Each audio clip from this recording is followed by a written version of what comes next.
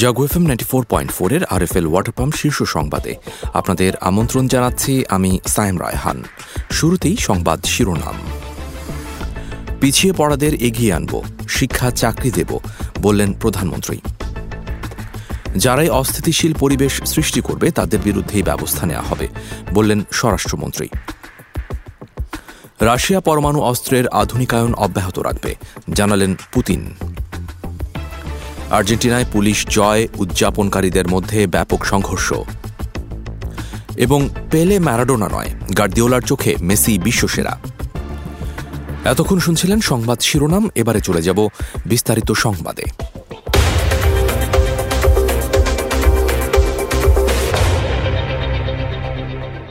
সমাজে পিছিয়ে থাকাদের দেখলেই তাদের এগিয়ে এনে শিক্ষা ও জীবিকার ব্যবস্থা নিশ্চিতে সব ধরনের সহযোগিতা করার প্রতিশ্রুতি দিয়েছেন প্রধানমন্ত্রী শেখ হাসিনা। তিনি বলেন, আমি অন্তত এটুকু বলতে পারি যে যারা পিছিয়ে আছে তাদের দেখতে পেলে আমি তাদের এগিয়ে আনব, তাদের জন্য শিক্ষা, চাকরি, জীবিকা ও অন্যান্য ব্যবস্থা নিশ্চিত করব। বুধবার বড়দিন উপলক্ষে বাংলাদেশ কৃষি গবেষণা কাউন্সিল আয়োজিত অনুষ্ঠানে খ্রিস্টান সম্প্রদায়ের নেতাদের সঙ্গে শুভেচ্ছা বিনিময়কালে তিনি এসব কথা বলেন।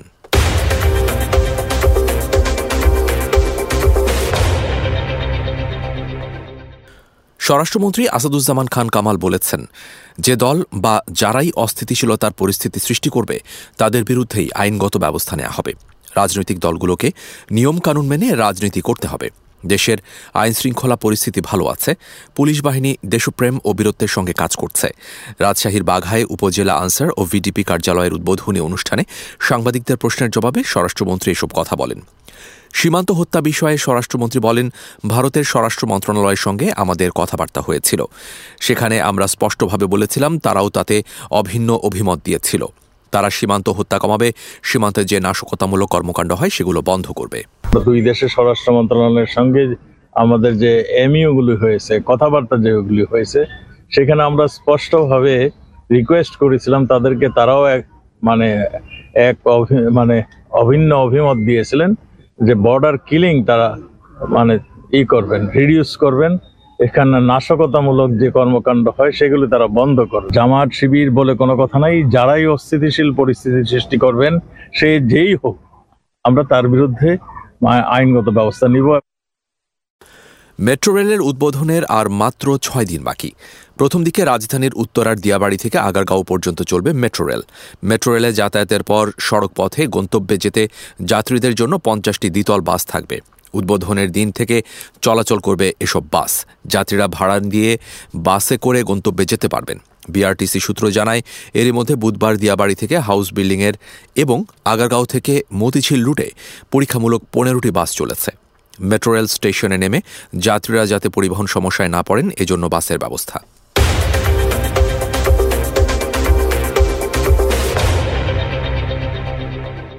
বেসরকারি শিক্ষা প্রতিষ্ঠানে ৬৮,৩৯০ জন শিক্ষক নিয়োগে চতুর্থ গণবিজ্ঞপ্তি প্রকাশ করেছে বেসরকারি শিক্ষক নিবন্ধন ও প্রত্যয়ন কর্তৃপক্ষ। বুধবার সন্ধ্যায় এ গণবিজ্ঞপ্তি প্রকাশ করে এনটিআরসিএ। এর মধ্যে স্কুল কলেজে পর্যায়ে ৩১,৫০৮ জন এবং মাদ্রাসা ও কারিগরি প্রতিষ্ঠানে ৩৬,৮৮২ শূন্য পদে নিয়োগ দেয়া হবে।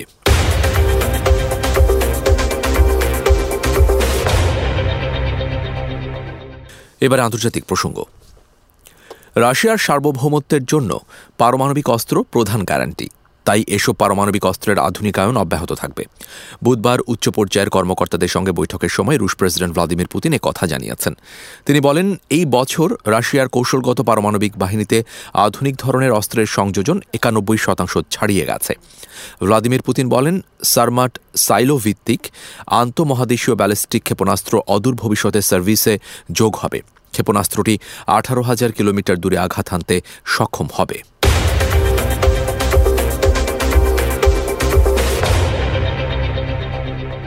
আর্জেন্টিনার রাজধানী বুয়েনোস আয়ার্সে পুলিশ ও বিশ্বকাপ জয় উদযাপনকারীদের মধ্যে ব্যাপক সংঘর্ষের খবর পাওয়া গেছে। এ ঘটনায় আহত হয়েছে বহু। তাছাড়া গ্রেপ্তারও শিকার হয়েছেন অনেকে। এতে তছনছ হয়ে গেছে বিজয় শোভাযাত্রা। দেশটির নিরাপত্তা কর্মকর্তারা জানিয়েছেন, সংঘর্ষের ঘটনায় ৩১ জন আহত হয়েছেন। গ্রেপ্তার করা হয়েছে ১৩ জনকে। ধারণা করা হচ্ছে জয় উদযাপন করতে প্রায় ৫০ লাখ মানুষ জড়ো হয়েছিল।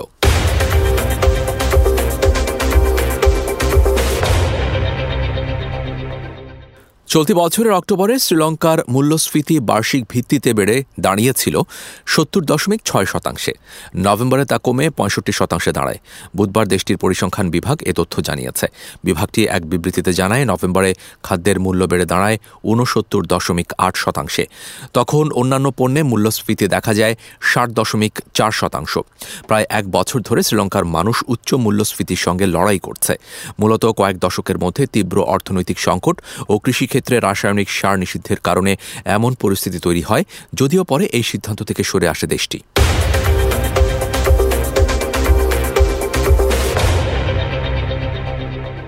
আফগানিস্তানে নারীদের উচ্চশিক্ষা নিষিদ্ধ করার যে সিদ্ধান্ত তালেবান সরকার নিয়েছে তা থেকে সরে আসার আহ্বান জানিয়েছে সৌদি আরব। বুধবার সৌদি পররাষ্ট্র মন্ত্রণালয়ের পক্ষ থেকে আফগান সরকারকে এই সিদ্ধান্ত পুনর্বিবেচনার অনুরোধ জানানো হয়েছে। সৌদি পররাষ্ট্র মন্ত্রণালয়ের পক্ষ থেকে দেয়া এক বিবৃতিতে বলা হয়েছে, এই সিদ্ধান্ত আফগান নারীদের তাদের পূর্ণ আইনি ও শিক্ষার মৌলিক অধিকার থেকে বঞ্চিত করবে। এর ফলে দেশের নিরাপত্তা, স্থিতিশীলতা, উন্নয়ন ও সমৃদ্ধিতে তাদের যে অবদান তা ক্ষতিগ্রস্ত হবে।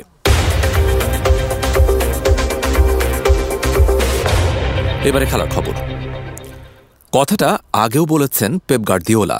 এবার মেসি বিশ্বকাপ জয়ের পর কথাটা আরেকবার মনে করিয়ে দিলেন ম্যানচেস্টার সিটির কোচ। অনেকে আবেগের বশে পেলে অথবা ম্যারাডোনাকে সেরা বললেও গার্দিওলার চোখে মেসি বিশ্বসেরা। আজ কারাবাও কাপের শেষ ১৬ ম্যাচে মুখোমুখি হবে ম্যানচেস্টার সিটি এবং লিভারপুল। তার আগে সংবাদ সম্মেলনে চলে এসেছে গার্দিওলার সেরা শিক্ষার্থী মেসির কথা, যেখানে তিনি জানিয়ে দিলেন তার চোখে সবসময় সেরা ছিলেন লিও।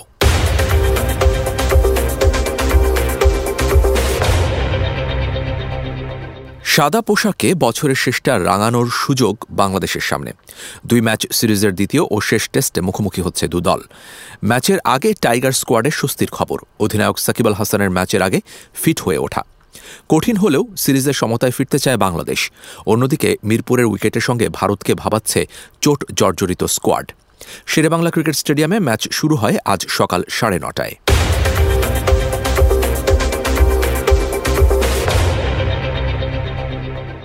এবারে আবহাওয়া সংবাদ জানাচ্ছেন আমাদের সহকর্মী জান্নাতুল ইসলাম পুতুল।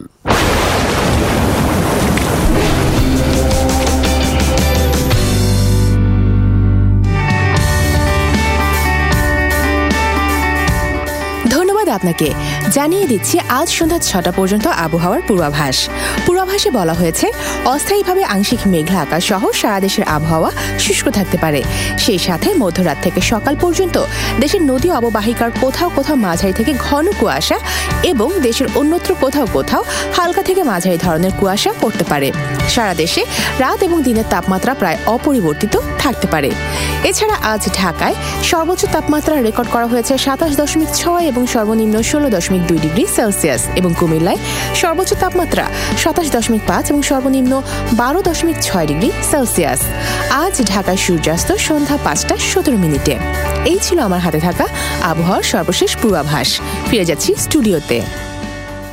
এতক্ষণ আবহাওয়া সংবাদ জানাচ্ছিলেন আমাদের সহকর্মী জান্নাতুল ইসলাম পুতুল। ধন্যবাদ আপনাকে।